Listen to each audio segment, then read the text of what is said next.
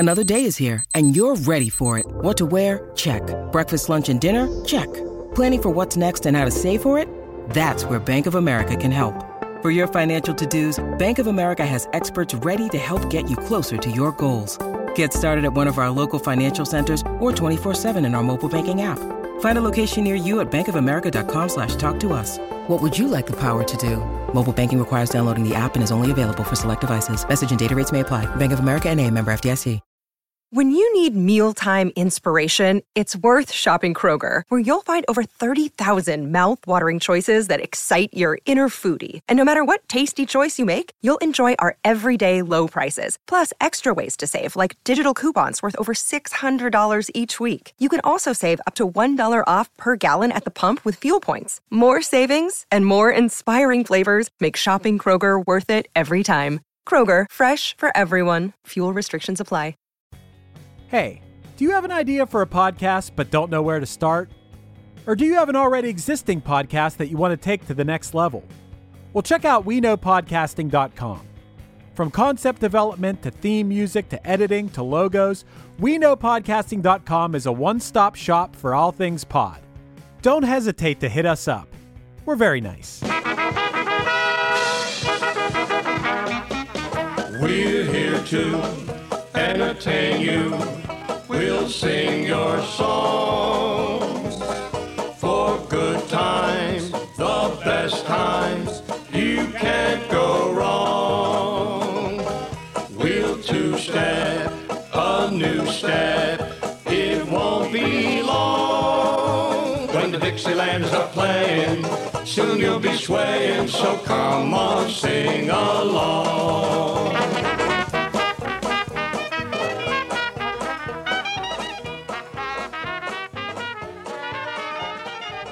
Hello, and welcome back to another episode of Before My Time, where I, your host, Kelsey Laurie, talks about things that I am obsessed with that happened before my time. This episode, we have a special guest on, Ashley Victoria Robinson, who is host of the podcast Geek History Lessons, and she's here to talk about her favorite sitcom, none other than MASH. I'm so excited for this one. Let's get straight to it.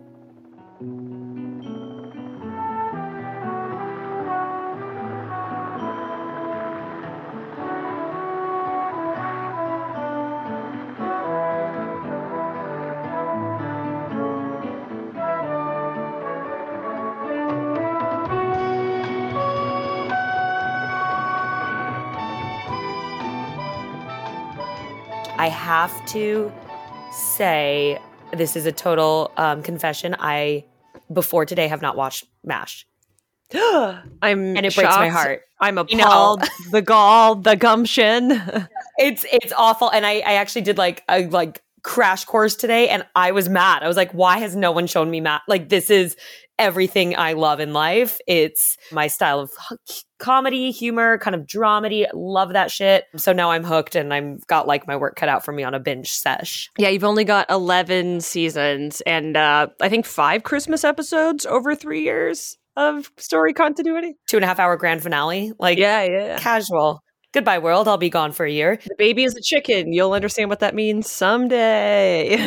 So MASH, for those of you who do not know, even I knew, not seeing it, but live under a rock, some people, was a movie in 1970. And then a TV show was created after that from 1972 to 1983. Like Ashley said, 11 seasons. That's a wild run. Like, a lot of shows don't get that kind of length and speed. And this is one of the highest rated TV shows in all of history. Yeah, when the finale happened, everyone in New York City flushed their toilets at the same time. And apparently that was not awesome. Really? Yeah, because they didn't want to go during the episode. So like 5 minutes after the sewer system was over.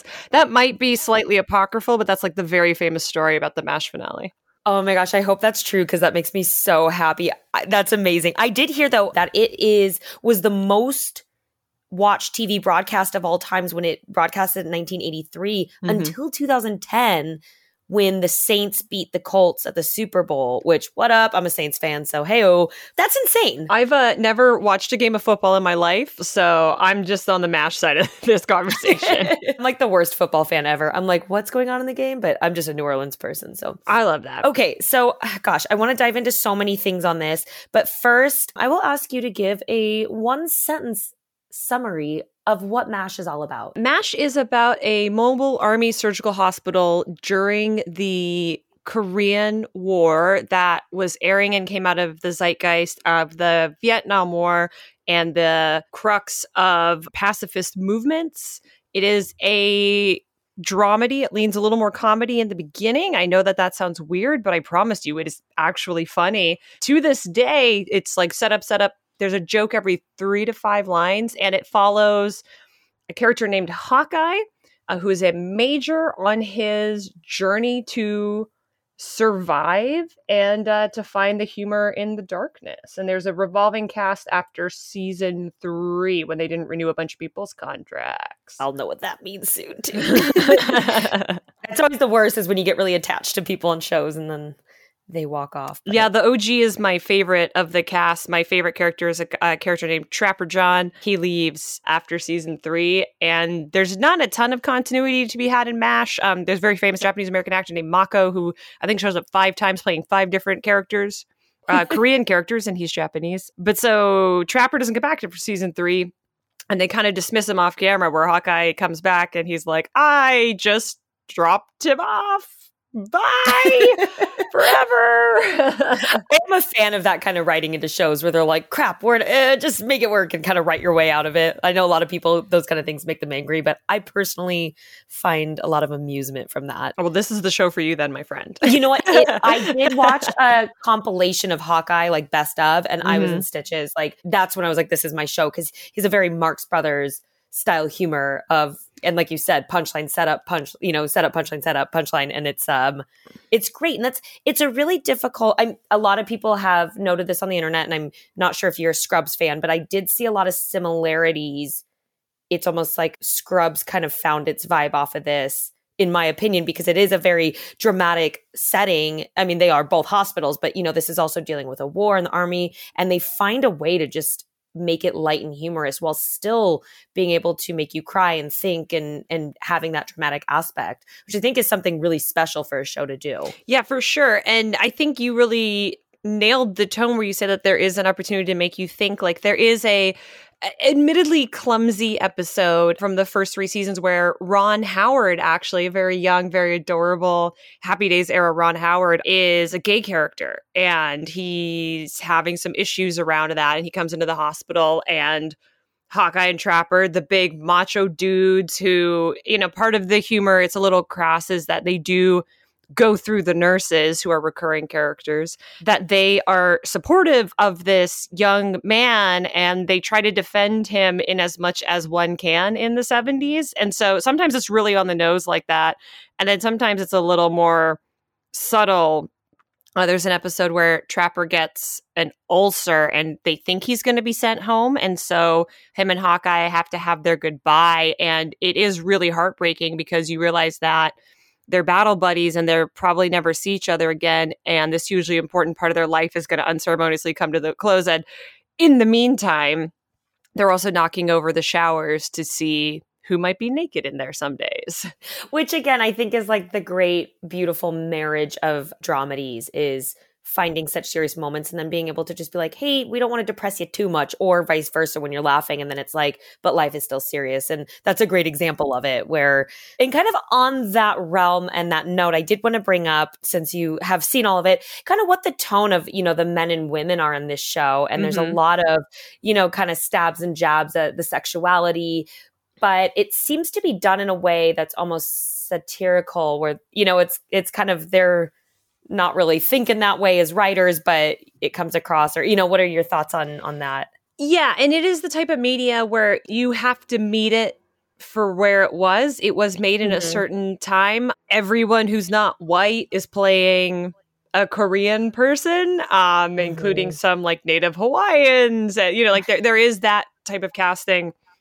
I'm not going to pretend that there's not. Hot Lips Houlihan, her nickname is Hot Lips. And I mean, Loretta Swit, like she's a beautiful lady to this day. But, you know, we maybe wouldn't do that as much now. And she is the only female lead. But if you could meet it where it is at the time, it is really progressive. There are characters who are a little more conservative. Hawkeye and Trapper also share a tent with this guy named Frank Burns. And there's a joke, Frank Burns eats worms. He's like a Bible thumping pain in the butt. And he then gets replaced by a character named Charles, played by, if you're a Disney fan, David Ogden Stiers. Ew. R.I.P. Rest in power. What an icon. And he's really like snooty, like upstate New York kind of socialite-y guy. Mm-hmm. So they do a good job at contrasting the types of classes of people who you see, which is what happens a lot in the military, particularly like this is set during a war that had a draft. So kind of nobody really wants to be there. Mm-hmm. Something that I do give the show great credit for, in particular with its female set, is they have a featured extra who's basically one of those people that you see in the background a lot, never says anything, and doesn't have a name, who is played by a Hawaiian actress. And you see her a bunch in the first 3 seasons, and then they give her a name. She's Nurse Kelly. And then she gets a couple lines here and there. And Nurse Kelly was, I believe the actress is still alive, very cute, adorable. She's funny when they give her lines. And then she has a moment with Hawkeye in the final season where she is curvy. Mm-hmm. She's a little chubby.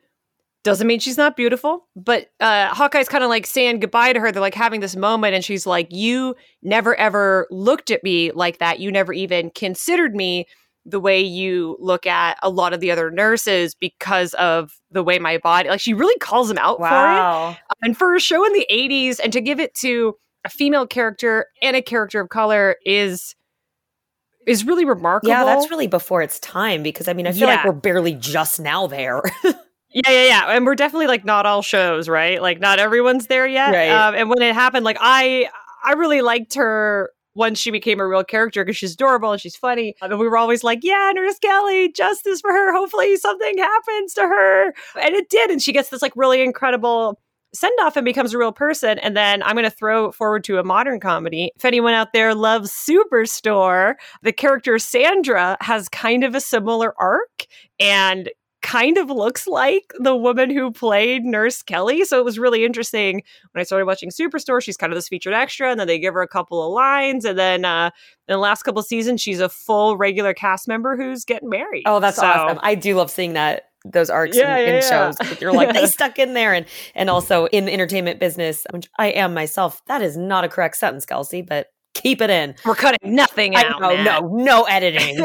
I want to show my true, raw, terrible punctuation and grammar self. No, it's difficult to be booked on shows. And I have a lot of friends that are actors and constantly getting series regulars, extras, whatever. And it's a big deal to just be a reoccurring extra. And then to see them stick in and get that, it's like, yeah, there's always that kind of underdog rooting that I feel for them as well. So it's great. Exactly. It's awesome. On the humor side, it is interesting. The creator, Larry Gelbart, who did the movie and then created the show, obviously, co-wrote Funny Thing Happened to Me on the Way to the Forum, the smash hit Broadway show. Oh, it's like the musical? I did not know this. Yeah, he co-wrote it. I forget who the other, it was Sondheim, him, and so kind of maybe humor-wise and those little snarky, it's like, oh, that makes sense. The more you know. It is also based on a trilogy of books, which, hot take, are not as good as the show. Obviously, you've seen the movie. Yes, I have. I would assume so. I was such a big fan. And which do you think? I mean, it's hard to take a whole 11-season show compared to a movie, but what's your compare and contrast thesis statement on it? I think that's a fair question, and it does come up with a lot of properties like that. I give the same sort of answer to it that I give when I talk about Stargate. SG-1 only is... I apologize again. No Stargate in my brain.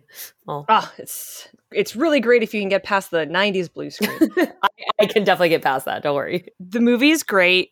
And obviously did enough heavy lifting to get the show greenlit. Mm-hmm. We appreciate my good countryman Donald Sutherland is in the movie. We love that. However, there's just such a swath of difference in the depth of storytelling and performance that you can get when you have that much time invested. So for me, the movie's great. but it's kind of like the unaired pilot, you know, to this series. And I know the Robert Altman fans are like screaming into their phones right now. But for me, the show is way better. And I think Altman stuff is quirky, weird. And the show, I think, is more, and perhaps because they were trying to strike a broader audience, network TV, 1970s, it's a little less esoteric. And then toward the end, when it gets a little more maudlin and they're really trying to, like, you know, we really get into the Hawkeye's war is hell kind of moments, I think it delivers a stronger message if you stick around all the way to the end as well. But I would say if you like one or the other and you're not, if you like the show and you're not engaging with the movie or vice versa, I think you're doing yourself a disservice in where the characters go and what gets done with them, particularly with Hawkeye and with Hot Lips. They are some of the only two characters, the two main characters who stick around the whole time. They get a lot of really interesting mileage out of them and their relationship to each other. I love a character relationship where they could have been but never were, or when they're two characters who are maybe not necessarily like destined to be romantically involved, but they understand each other better than anyone else in the world. Like I think of Justified like that, like Boyd and Rayland are like that. And that's what those characters wind up being. And in the beginning and in the movie, she's just the babe and he's just like the young hot doctor who's picking on her. And to see them go on that arc together, and then when because the end is a very famous shot, right, where they spell goodbye out with the rocks as the helicopters move away. To know that like they will never see each other again, I think that's like devastating. That is devastating. I mean, let's go to like when we're kids and you go to summer camp for a couple weeks and you make these bonds because she went to summer camp to be rich. Yeah. I mean, okay, maybe a little bit. No, I'm just kidding. She's like, let me tell you about Gucci. And my diaper bag was, no. Hey, you know, some people live that life.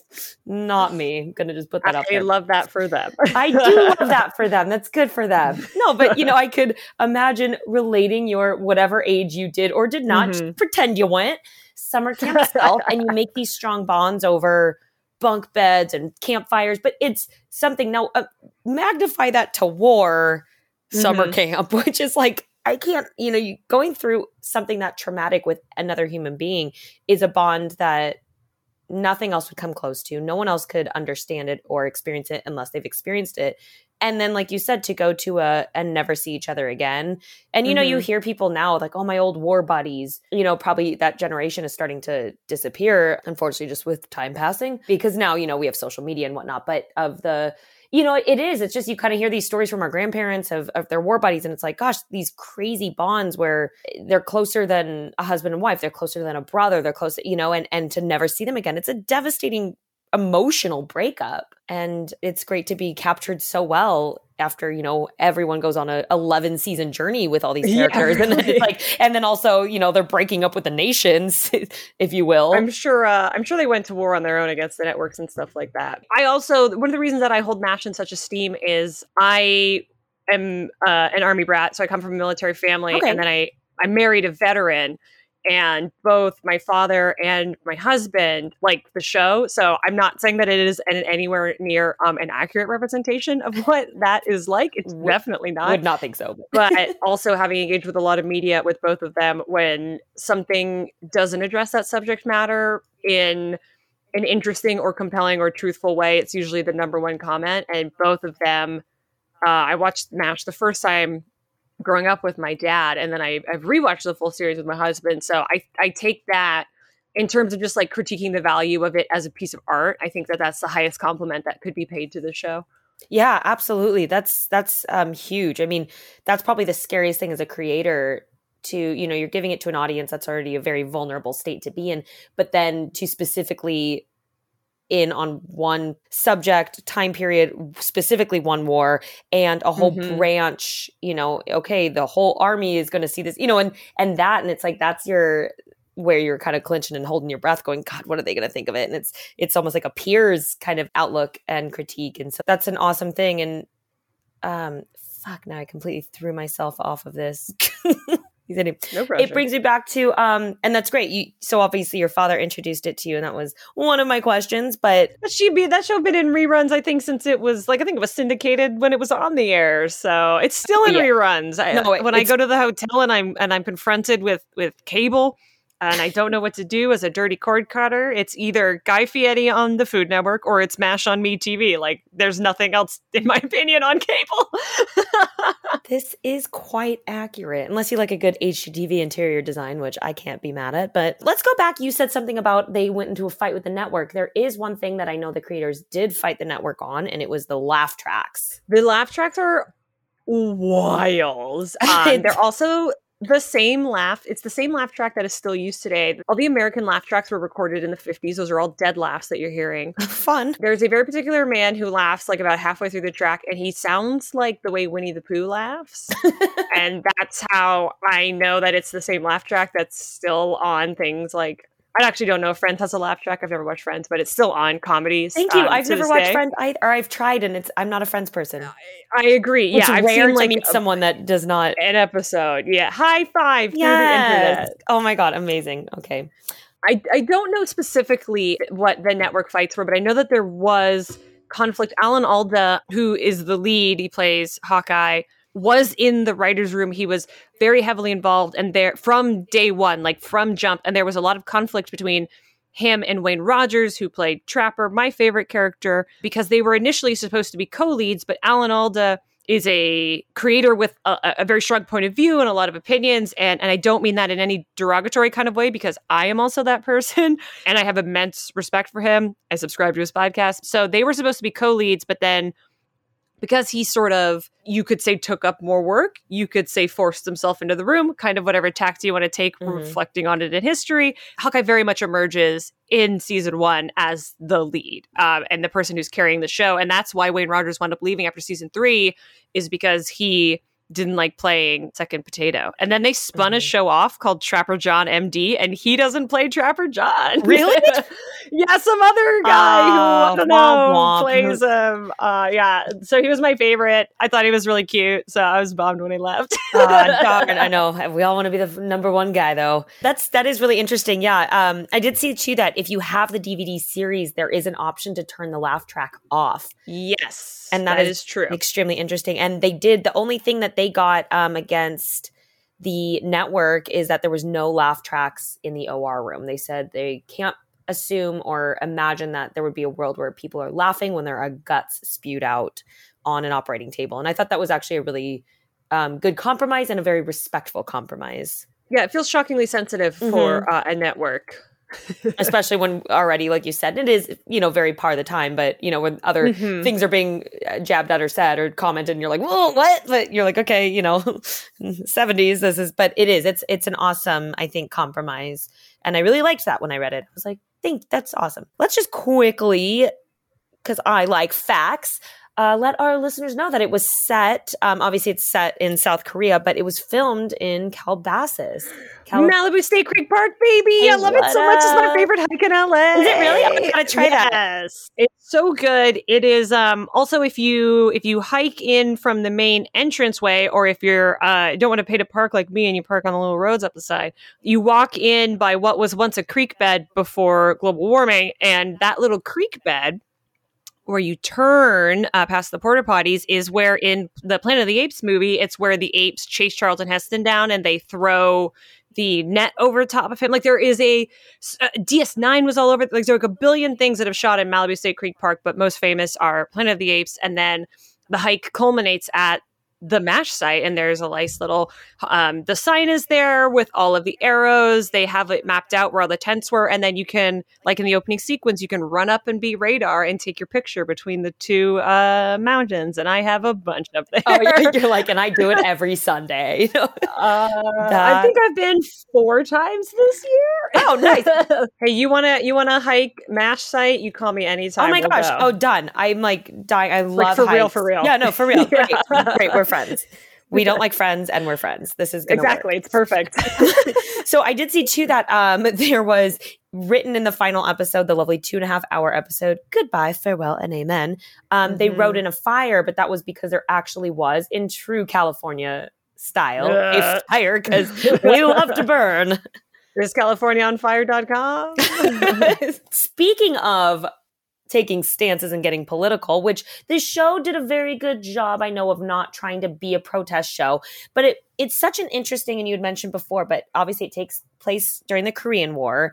Mm-hmm. The first few seasons are aired during the tail end of the Vietnam War, and the show is kind of a commentary of opening a conversation on America's role in the Cold War.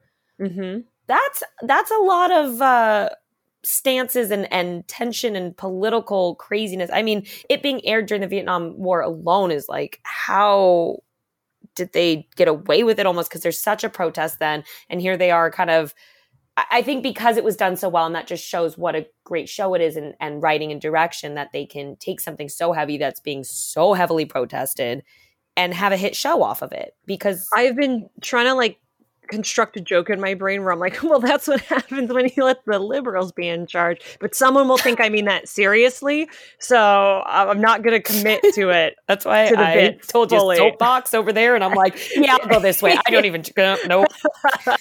Not my role in life. My role in life is to make people laugh when the world is a shit show. Oh, then you would have done well on MASH. I think so. I was like, I think this is my kind of shit. I also think they probably got a bit of leeway because they were coming off a really successful movie. So the property was already popular before the show even aired. And then it was incredibly popular from its first season. And you know that when those network numbers are up, or those streaming numbers that Netflix will never show us are up, you can get away with a little bit more if they're not putting you on the bubble all the time. Mm-hmm. Yeah, that's a very, very good point. And that kind of shows again, like, why you said there's such importance in the movie, and it's almost like this like major pilot opened the gates of a green light. So that's fantastic. Gosh, so you've already kind of, I think, through just describing different facts and that, I can see why you love it. Is there any other thing we haven't touched on why you love MASH so much? I love it because I have what has been referred to as an uncanny valley of comedy. Things that normal human people think are funny, I don't. Friends usually being my classic example of it. And so MASH actually makes me tee-hee-hee. It makes me laugh so hard. I admire it as a performer and as a writer. Like, there's always something to be taken away from it. And what I especially admire about it for the time is it does show male affection but not in a way that's like, but no homo though. Like the boys, I say boys, they're like 35-year-old men, genuinely love each other and care for each other. And it's why my favorite episode is like the one where Trapper gets an ulcer. They're going to send him home, and Hawkeye cries when he's saying goodbye to him. And then I love dynamics. Like, I love Sherlock Holmes and John Watson. I love Frodo and Sam. I love that bond of fraternity. And I think that's JD something that and Kirk on Scrubs. I haven't watched Scrubs, so I'm going to say similarities there. Yes. But no, they have they sing a song on a musical episode called Guy Love. Like they love each other more than one of their wives. Like, she's complaining that, anyways. And it encompasses that. And it also encompasses all of the noble things that I ascribe to soldiers and officers and people that I've known in my real life. And I think that when you can meet a piece of art that stands the test of time, like, you could have made that show. Well, I don't know if you could have, but if that show had been made now, other than the fact that there's matte paintings in the background, I would have believed that it was a modern contemporary show. And that's what I think is so impressive about it. And that every time I revisit it, I never feel like I've outgrown it. There's a lot of things I've loved in my life that, whether it's 15 or 20 or 30 or whatever, and you're like, oh, that was great then. I don't need that anymore. And every time I re-engage with it, I watched a couple episodes prepping for this, I'm blown away every time. So I can't say enough nice things about it. I can't wait. I did actually, right before we hopped on, watch the pilot episode. It's a pretty strong pilot. And that's what I was with my dad and I was watching the best of, and he watched MASH. He's like, oh God, I haven't seen MASH so long. And he was talking about it, and he's like, do you want to watch an episode? And I was like, yeah, that'd be great. I'd love to. And I was like, why don't we just watch the pilot? Because I think even though pilots aren't always the strongest episodes of seasons, and sometimes it's there's a lot to be said, and it's just such a setup always that you can get the vibe of a show. And I judge a lot of shows anyways, I could go on about that, but it was Lost has a great pilot, for example. And it's like, of course, and everyone would vouch like, oh, Lost is great, and it was a very solid pilot. I laughed a lot. I really got to feel like I'm like, okay, I know who these characters are going to be, at least for the first 3 seasons until there's a shift. But yeah, I thoroughly enjoyed it and I cannot wait to dive into it more. Please tell me what your thoughts are when you see it. I want to know. I have to know now. Oh, I will. I'll like be like, here's my thesis paper that I wrote up. I was up till 2 a.m. But a lovely thing about the show is there's, even the characters you like a little less, there's value in all of them and they all really add to the show. Nobody's there detracting from the show. Mm-hmm.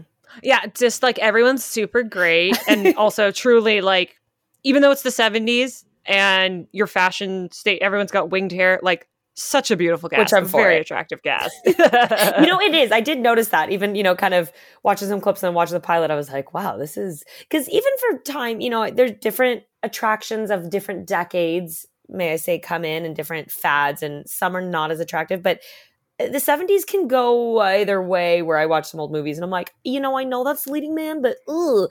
And I would say the opposite for this show. You are correct. It is a very attractive cast. Mm-hmm. I'm always for looking at it's just an added bonus, right? It's not a necessity, exactly. But it's a plus. But yeah, I don't mind looking at pretty people for hours on end. Kind of circling back to the more dramatic side of things, I do love the theme song is titled Suicide is Painless. It was written by a 14-year-old boy, which makes me want to dive off a cliff. Oh my gosh, no! Yeah, so Robert Altman, the director of the first movie, it appears in the movie. There are lyrics to it, which are not sung in the TV show title sequence. So they needed this song that's featured in a scene. They didn't like the piece of music they had, and his son was a musician, and it's nepotism. He's a Hollywood kid, but if you're going to benefit from nepotism, at least be talented. And he wrote one of the most iconic songs of all time, with or without the lyrics. It's a beautiful song. But yeah, when I learned that, I was like, cool. What was I doing at 14? Crying about Lord of the Rings, probably. Dude, same. So we're going to wrap up this little MASH episode. And by little, I mean gigantically huge, filled with laughs and tears and all the emotions. Do you have a final thought and little period or exclamation on a show you're clearly very awesomely passionate about? I have 2 thoughts. Okay. If you've never watched MASH, because I like to talk, I did another Matt Kelly production where I also talked about MASH. I talked about the episode where Trevor gets an ulcer. Shocking. I know, I might startle you to know. Next time I'll do the one where Radar gives birth. We'll see. I think people write the show off as a dad show. Mm-hmm. Or as like my grandpa watched that or my uncle watched that. So like as a young woman, I'm very passionate about being like, no, it's like really good. And it's so important. And I need other people to talk to about it. So like, please watch MASH. I will do you that favor. Because I'm so in on it. Like one episode, I was like, this is my kind of TV.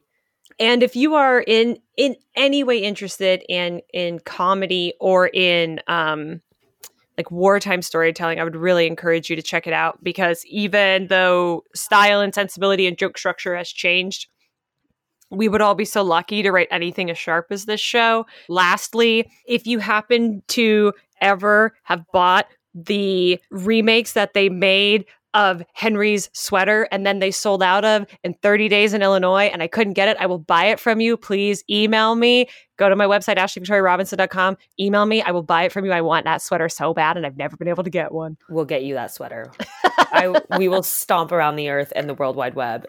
And they made like 1,000 of them and they sold out so fast. It's sitting in someone's closet and never been touched before. That person, I know, or someone bought it for their dad or their uncle or their grandpa. And I'm like, give it to me. I will wear it. Ashley, you have been beyond lovely and amazing. And we're friends now. And I love that.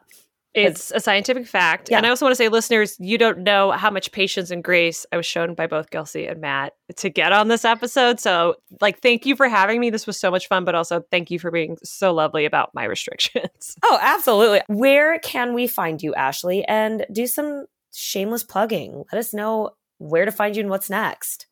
Hell yeah. You can find me on Twitter and Instagram at Ashley V. Robinson. The V is very important. You can send me cute pictures of all the boys and girls from MASH. And if you pick Nurse Kelly, I'll be extra impressed. You can go to my website, AshleyVictoriaRobinson.com, and then, maybe hang around Malibu State Creek Park and you'll find me out there. Oh, and listen to my podcast, Geek History Lesson. Matt's been on it before, and we just released an episode on the Eternals, and it truly broke my brain. So Geek History Lesson, where all fine podcasts are had. Fun. Thanks so much.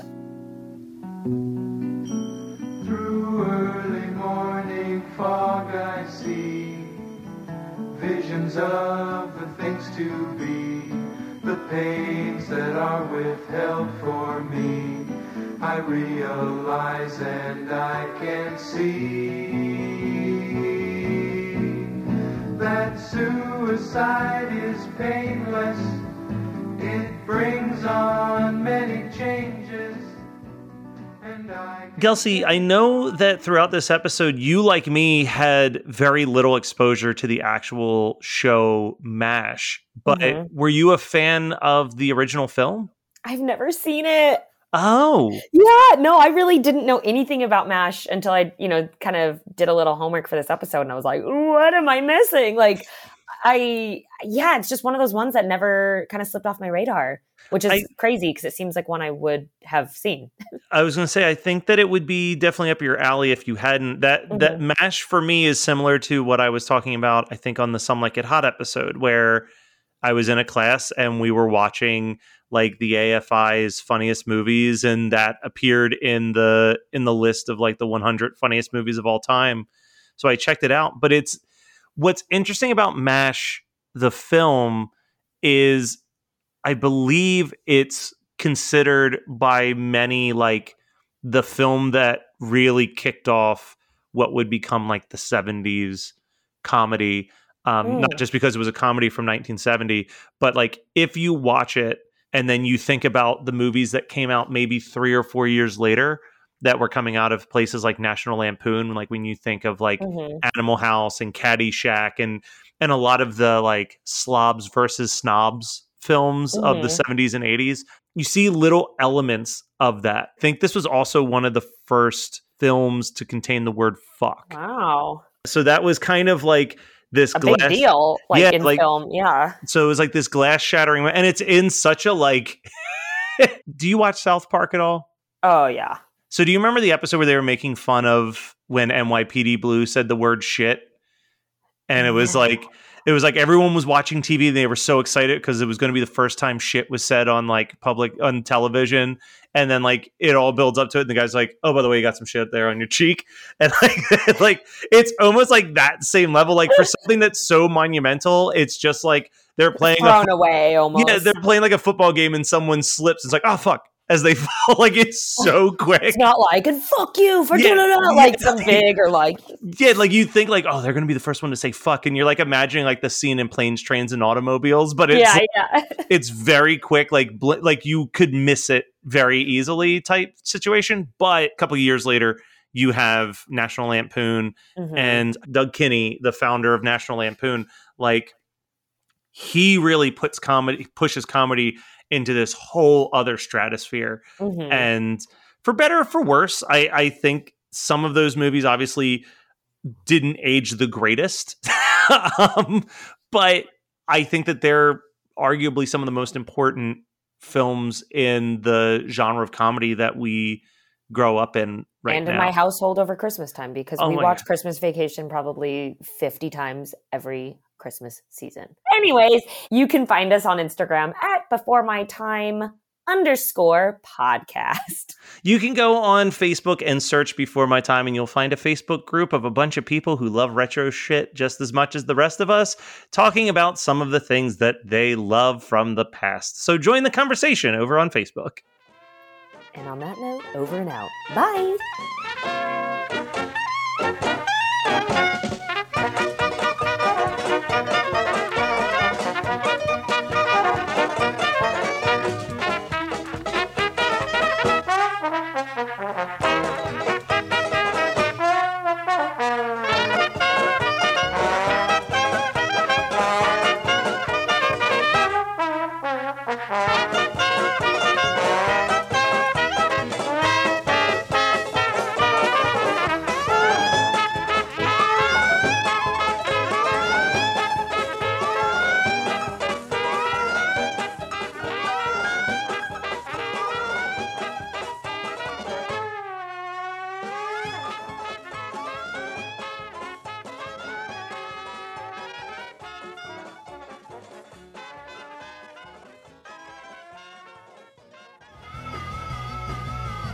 You're listening to the Geekscape Network.